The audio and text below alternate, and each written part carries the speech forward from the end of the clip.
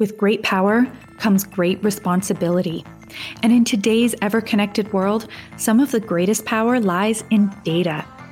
In the Data Plus event series, alumni join a group of Waterloo experts to explore this topic.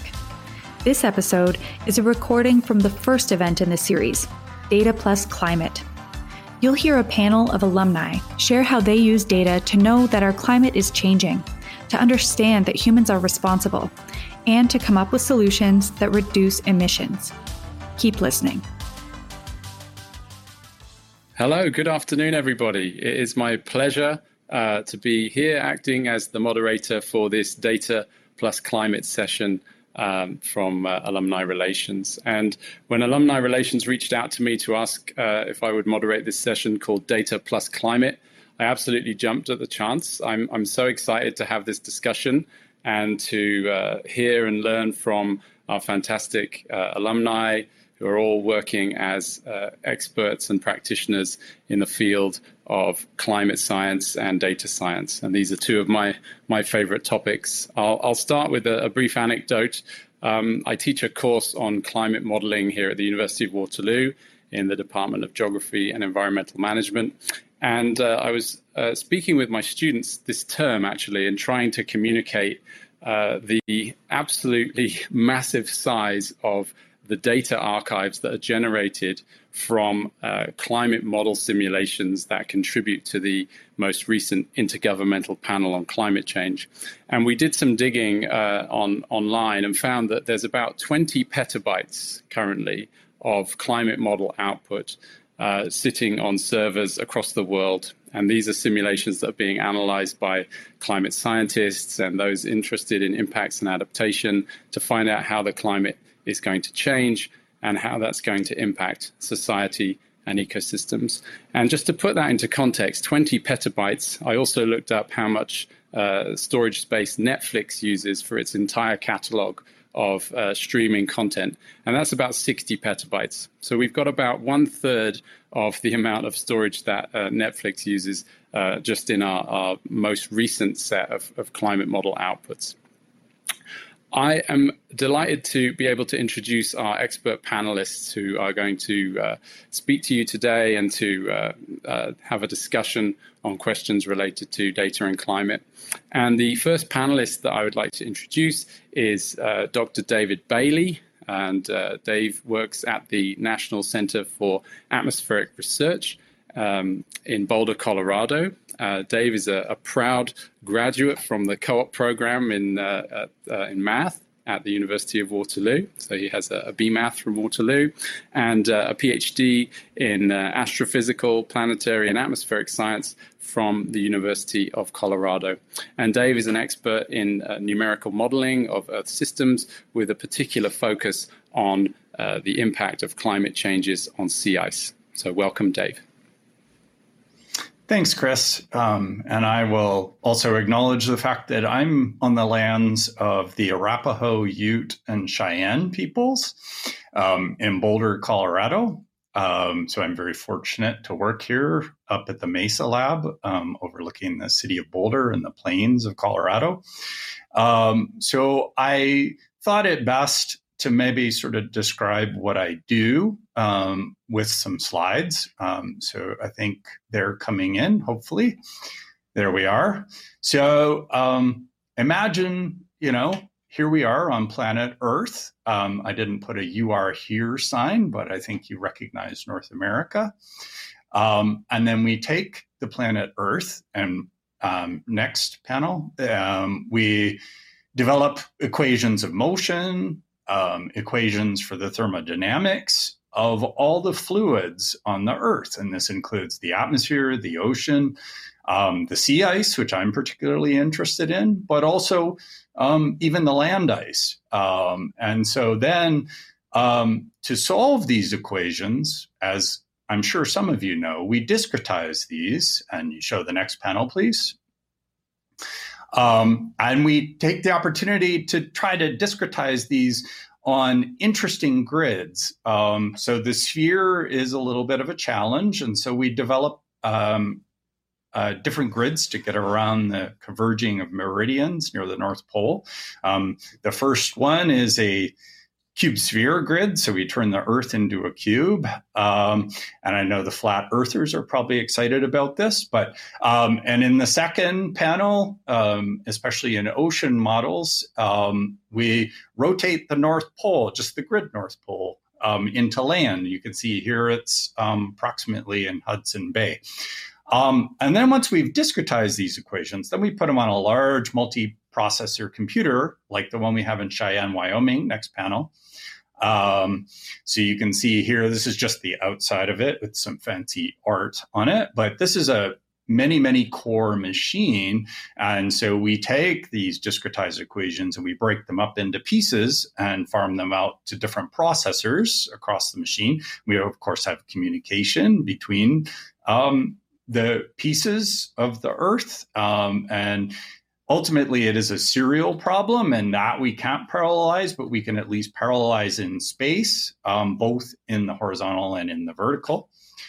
And then what happens is we run these model simulations. We run hundreds and hundreds of years of model simulations. And as Chris suggests, we generate terabytes of data just from our model alone. And next panel, we output this in a format known as NetCDF. This is basically a binary format, but it has within it some metadata and some material to make it a self-describing format. And you can see here that the native grids, so the first example is for the cube sphere. And so when you unroll it, it kind of looks like a cross almost. But that's what it essentially looks like when it comes out on these NetCDF files. So if you just look in the NetCDF file at the raw data, this is surface air temperature.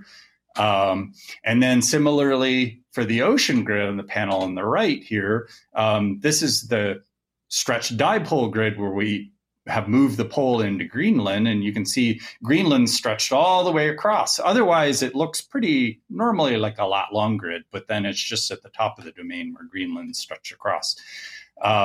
So then the idea is we take this output, we use sophisticated post-processing tools and analysis tools. We do time slices and all sorts of things. And then if you go to the next slide, we can piece this all together into questions to try to address, if you want to go ahead and play that animation, to try to address different problems that we're looking at. So this is a seasonal cycle of sea ice in the Arctic. That's the white area, where you're also seeing sea surface temperature in the rest of the globe. And then if you'll notice, you can see the Kuroshio Current off the coast of Japan here. That's a signature in the SST. And then you see those little streaks. That's actually cyclone activity and the imprint on the sea surface temperature from Pacific cyclone activity. So, I mean, this is just a one sample, 1 year, but we can run numerous experiments to try to interpret different aspects of the climate and the Earth system. So with that, I'll hand it back to you, Chris.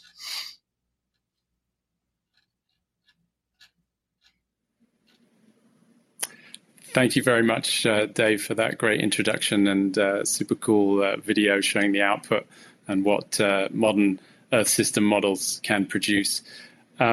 I'd like now to introduce our second panelist, Dr. Ray Nasser, who is an atmospheric scientist working with Environment and Climate Change Canada. Ray is an atmospheric chemist by training and has a PhD from the University of Waterloo in chemistry. And Ray is really heavily involved in satellite missions that are monitoring various atmospheric constituents, including ozone. And I'm delighted to have Ray here to speak about his work. Over to you, Ray. Okay, thanks very much, Chris. So I actually did my Bachelor's of Science and a PhD at the University of Waterloo. And today I work in the Climate Research Division of Environment and Climate Change Canada. Our division works on many different aspects of climate change, from analyzing temperature records, forecasts of future climate using climate models, as well as analysis of greenhouse gas observations. Now, if I could get my first figure up on the screen there. Greenhouse gas observations today can be made in many different ways. They could be made from the ground, they could be made from aircraft, or even from space using satellites. And collectively, these observations can be used to get a better understanding of the carbon cycle and the answering questions such as how much CO2 is being emitted from different regions, for example, different cities, or how much CO2 is being taken up by vegetation or the oceans. So the figure here shows various different types of observations over an urban area. The example shown is Los Angeles, but one can think about how it would be much more difficult to deploy a lot of these more traditional measurements over a large area, such as Canada. In my work, I lead the Canadian efforts on the analysis of satellite data of greenhouse gases, and that involves the use of existing observations from satellites, such as international missions coming from NASA, the Orbiting Carbon Observatory series of missions, which is the example that's shown in that figure. And we're also considering possible improvements to existing satellite capabilities. In particular, we're looking at a Canadian mission concept called the Arctic Observing Mission, which would provide enhanced measurements of greenhouse gases, meteorological variables, as well as air quality observations over northern regions with an emphasis on Canada as well as the Arctic.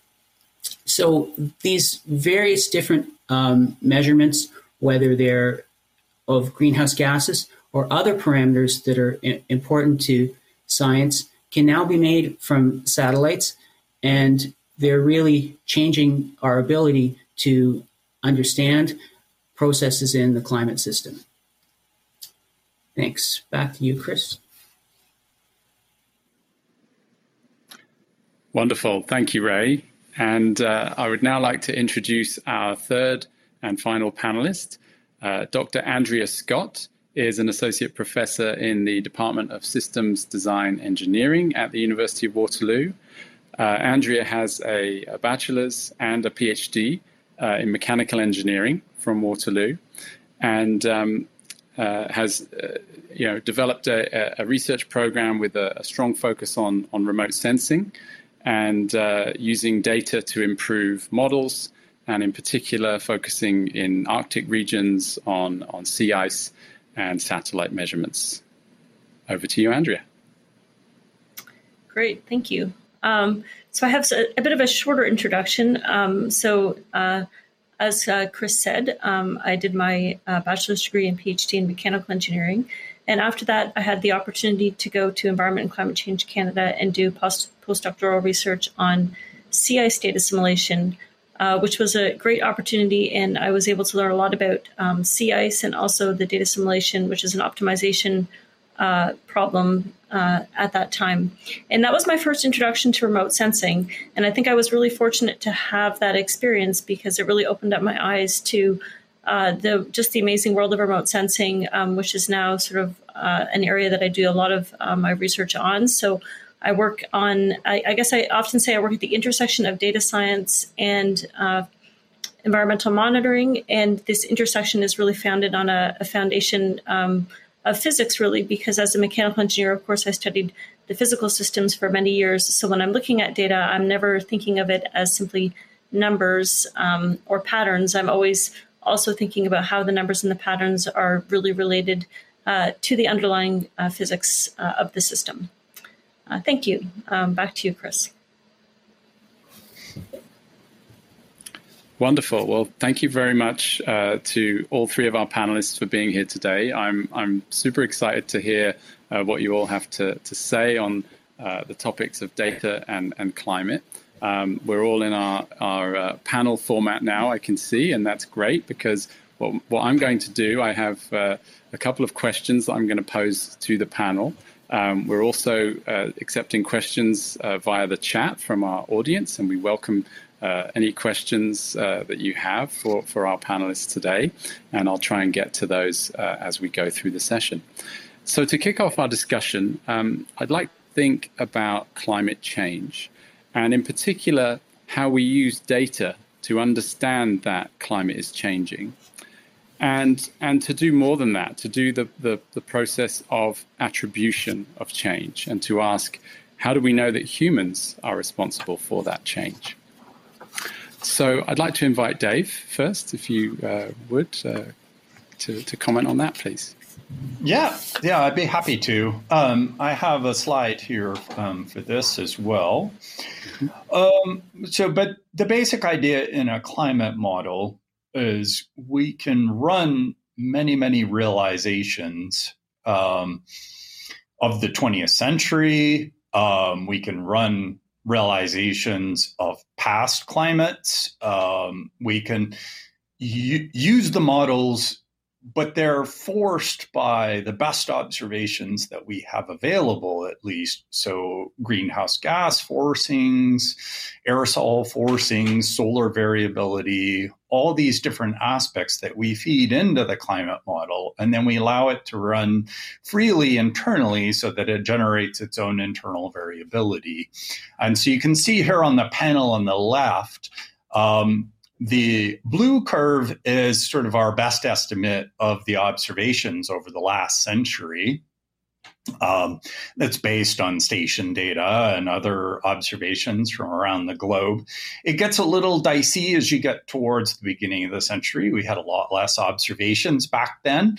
But here, the black curve is an average of all of our realizations that we've done in the 20th century. And you can see here the gray curves are just sort of that spread. So say we run 20 realizations of the 20th century. The hope is that sort of spread in those ensemble will capture the observations, and that will give us an idea of how at least we understand how the climate has changed over the last century.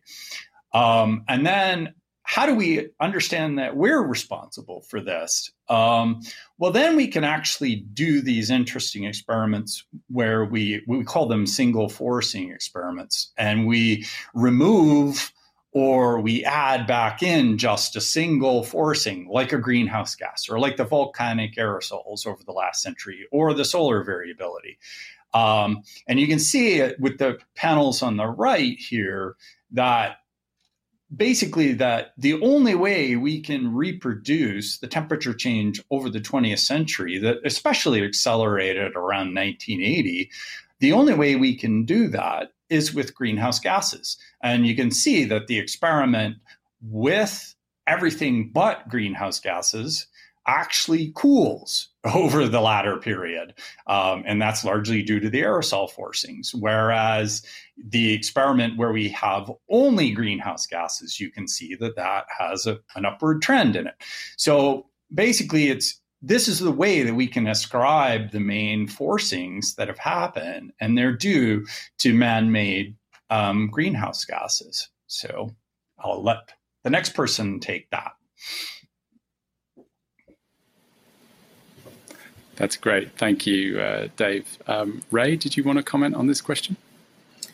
Yeah, definitely. And in fact, I think Dave gave a great introduction because he focused on temperature data. And of course, the temperature data is really fundamental to identifying that climate change is there. The figure that you could see on the right here is showing greenhouse gas data. And in fact, this is a very important, in fact, possibly one of the most important graphs involving greenhouse gas data in climate science. The data record that's shown here goes back to 1958, and it was initiated by Charles David Keeling, and he had the foresight to think we need to measure greenhouse gases as accurately as possible, and he set up two measurement stations back in 1958, one on the mountain Mauna Loa in Hawaii, and another one at the South Pole in Antarctica. And so those observations are shown in this figure.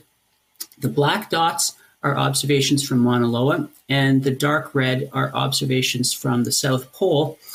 And there's actually quite a lot of information that we can derive from this figure. The first and most obvious thing is that greenhouse gases are increasing, and you could see that curve going from the lower left to the upper right. But the second one, if you look closely, is that the Mauna Loa, Hawaii observations have a seasonal cycle. So greenhouse gases, while they're typically increasing during the summertime, there's a local minimum, and then they increase again later on in the year in the fall. And this, if you haven't guessed, is driven by the Earth's vegetation. And so we see that in the Northern Hemisphere, where there's more land and more vegetation, where it's taking up CO2 in the summertime during the growing season and releasing it more in the fall and winter. So that seasonal cycle, the natural seasonal cycle, is obvious there, along with this increasing CO2, which is related to human activity, the burning of fossil fuels, putting that CO2 in the atmosphere. The reason that we can confirm that increase in CO2 is the result of human activity actually relates to a subtle point if you look at the figure, and that's the fact that the mean between the Mauna Loa observations and the South Pole observations is actually increasing over time.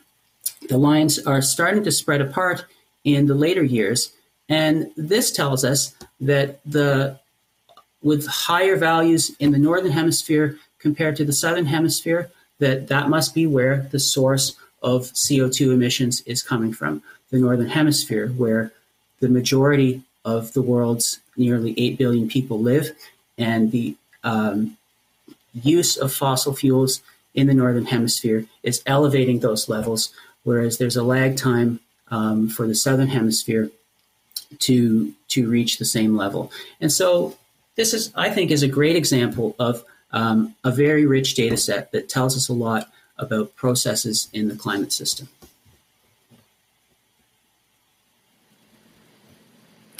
Wonderful. Thank you, Ray. And I would invite Andrea. Would you like to comment on this question? Yeah, great. Thank you. I think we've had two great introductions, and I'm going to talk just a little bit more about sea ice, and specifically about a quantity called sea ice concentration, which is the fraction of a given area that's covered in ice. And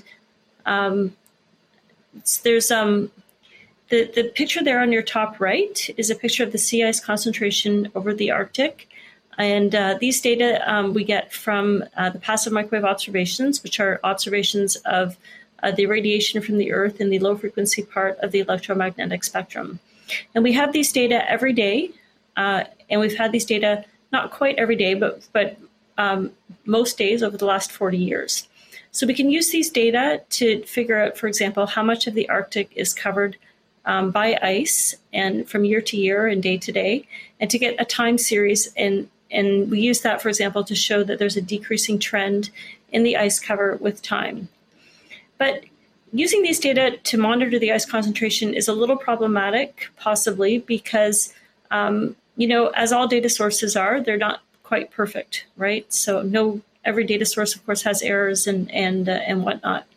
And so to get the ice concentration from these data, we use something called retrieval algorithms. And what you see in the bottom right there are the different lines are different ice concentrations from different retrieval algorithms. And the font is a little small, but on the bottom axis is the ice thickness. And you can see that for the thin ice, that the curves all kind of go down. And these measurements were taken in a region where, from looking at a different kind of data, the scientists knew that the ice concentration must be very high. But in this area, these algorithms produce ice concentration that is significantly underestimated. So it's very biased. And that's happening just because the data, for example, it's difficult for the signal to tell apart the difference between an area of low ice concentration and an area of thin ice. So as the ice cover becomes thinner in the Arctic, we need to be sort of mindful of these kinds of issues with using the data, for example, and the fact that, they may not, the retrieval algorithms that you can sort of get easily from the internet themselves, have some deficiencies, for example, you could say.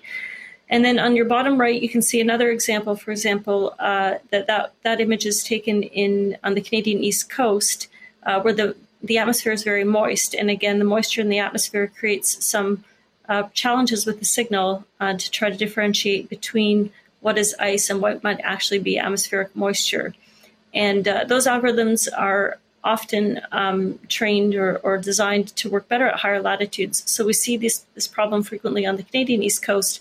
But again, as the higher latitudes transform into a state, a more maritime state, as we call it, where the ice cover is a little bit reduced and the thickness is also reduced, then we may, see these issues kind of come up more at those higher latitudes. Back to you, Chris. Thanks.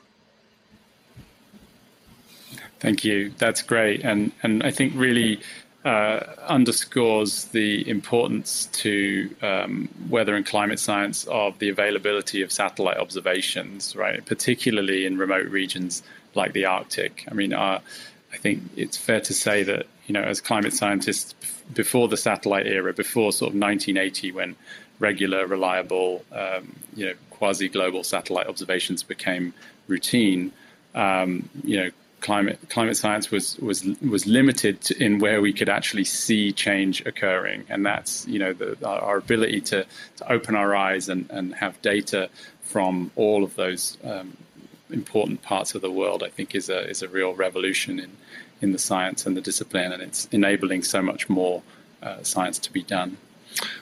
Are there any follow-ups or additional discussions from question one?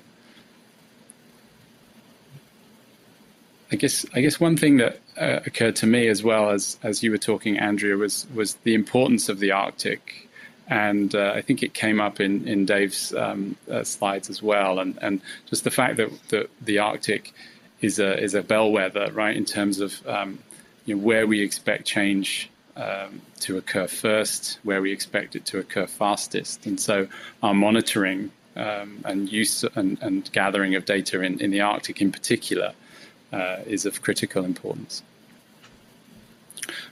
Okay, so I'd like to move on then to a second question, having discussed this idea that we have established that climate change is happening, that humans are responsible through these attribution experiments. I want to switch gears and talk a bit more about solutions or potential solutions. And I want to get the thoughts of the panel on how climate and weather data, the output of models from satellites, are being used to support the development of solutions to the climate emergency. Why don't we change the order a bit in the second round? Ray, would you like to take a stab at this first? Sure. Thanks, Chris. So I think there are various different ways that climate data can contribute to climate solutions. And in particular, with satellite observations of greenhouse gases, which is the field that I work in, I'll start with one example here, which is showing CO2 observations from space. My research group was the first to apply satellite observations of CO2 to quantify emissions at the scale of an individual power plant. And so the figure that I'm showing on the right here is showing a similar example of these observations over Europe's largest power plant in Poland. And that power plant is shown in the inset in the upper right. But the CO2 observations themselves are the pixels, which are shown overlaid on a background in Google Earth. But of course, the Google Earth imagery is also coming from satellite data, the Landsat satellites from the US and the Copernicus satellites from Europe. So what this image is showing of the CO2 observations is CO2 observed from the NASA Orbiting Carbon Observatory 3 instrument on the International Space Station. And you can see that red blotch, which is elevated CO2. It's a CO2 plume that's coming from a large power plant in Europe. The wind direction is shown by the small arrows in pink. It's pretty hard to see, I guess. But basically, the plume is being blown in that direction, and this can actually be observed in space from a single satellite overpass.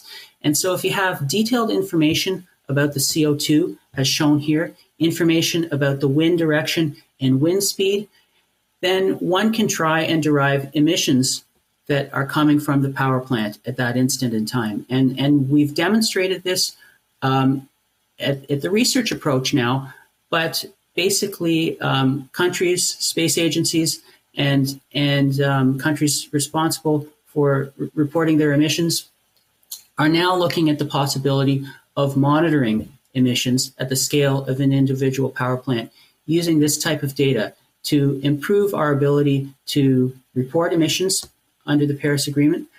But furthermore, if you could apply this type of an approach rather than at the scale of a facility like a power plant, but to an urban area, then you have a better understanding of where emissions could be coming from different parts of the city. If you track emissions over time, you can have a better understanding of if different policies that are implemented to reduce emissions, if those are working, how well they're working, and so on. There's a saying, you can't manage what you can't measure. And so it really flows from the fact that if we have much better data on our emissions, then hopefully that will lead us to better management of emissions and reducing emissions on the path to net zero in the future.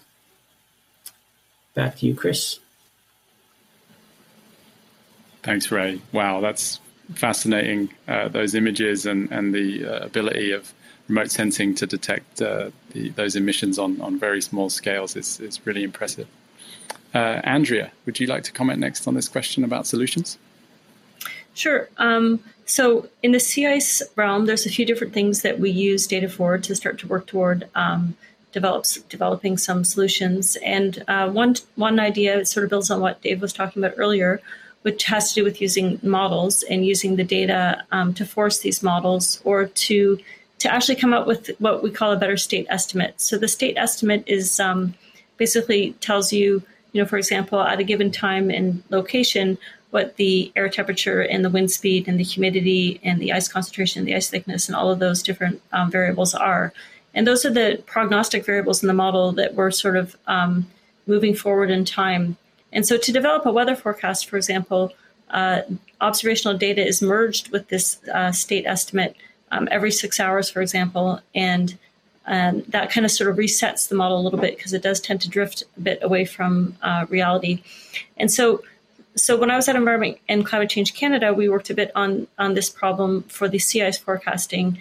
And so these forecasts that can come from these models are really useful in different areas, not only in terms of the weather forecasting, but for example, also in shipping, which is sort of, there's increased pressure, of course, with the reductions in the ice cover and the ice thickness to open up certain, areas for more shipping, which of course leads to, a lot of sort of questions about, the people that need to use the ice as a transportation platform or are using the ice or are reliant on the mammals that, use the ice for their habitat. And I also work a little bit on a project that has to do with identifying small openings in the ice cover. So these small openings are called polynyas. And the polynyas can form, they're sort of small openings in an area that should typically be covered in ice, but they form, because of overlying conditions. So for example, if you have an area where you have a very strong offshore wind, then that wind pushes the ice away. And then because the atmosphere is very cold, then the ice reforms fairly quickly. But then again, the wind sort of tends to push it away. So there are some areas where we have these, what are called these reoccurrent polynyas. And in this region, in your bottom right, which is in Hudson Bay, there are these islands called the Belcher Islands. And in this area, the tides are very significant. And so the tides bring heat up to the surface, and that creates these sort of small polynyas or openings in the ice.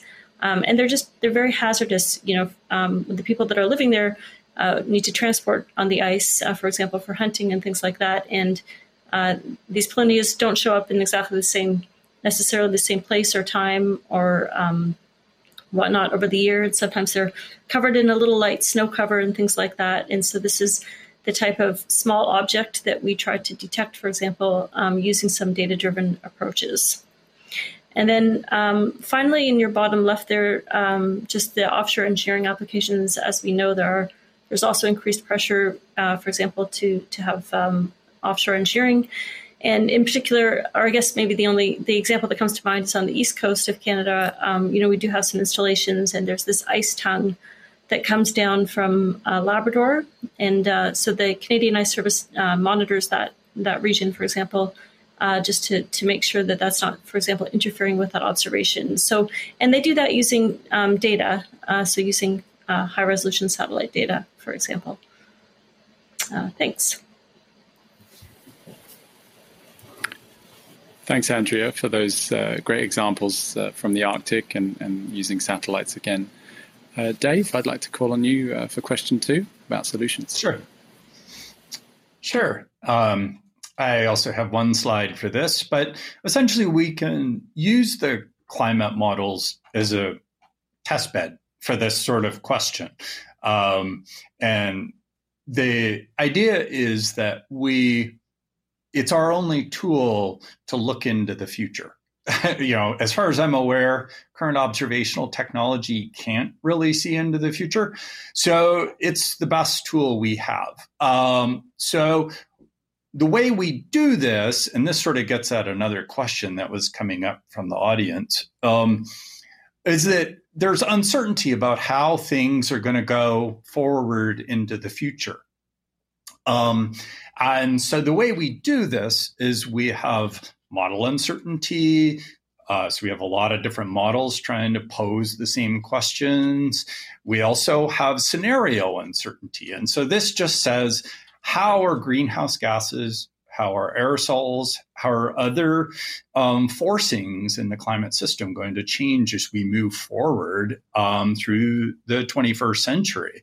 And you can see here, this is all just with our model at NCAR, the CESM, but you can see all these slightly older CMIP-5 experiments with representative concentration pathways. But then the newer IPCC protocol is these shared socioeconomic pathways. Basically, what that's saying is, how are humans going to act over the next 100 years, say? And what you see here is that regardless of all these different possible scenarios, things look kind of the same in terms of the temperature change over the next 40 years or so. They don't really depart very much by 2040. It's after 2040 where you begin to see these really big departures. And so here, this is the sort of worst case scenario where we do nothing, the so-called SSP 585 or RCP 8.5, and then various levels of mitigation where we start to try to do something about reducing our emissions. And you can see here that if we take the most aggressive stance where we reduce our emissions, we're still going to see probably a 0.5 degree warming, but then we can at least keep it a little stable maybe after 2040, say. And then on the right, I think we're getting to the point now where mitigation is helpful, but I don't think it's going to be quite enough. And so then we're going to have to think about the possibility of some sort of geoengineering. That gets into a whole other moral, ethical discussion. But again, in the model framework, we can do this without any harm to the planet. We can play around with levels of stratospheric aerosols injected up there. And we can see that we could maintain a cooler climate if we did this, at least in a model framework. In terms of actually doing it, that's a whole other, logistical discussion and whatever. But at least in the model sense, we can at least pose these experiments to try to understand how they could potentially mitigate the changes.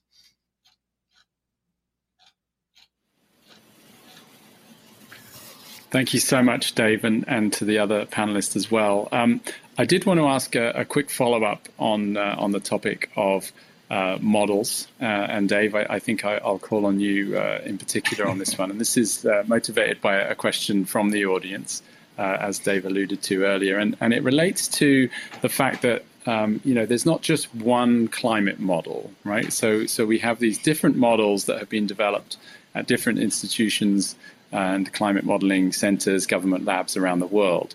So I suppose the question is, why do we have different models?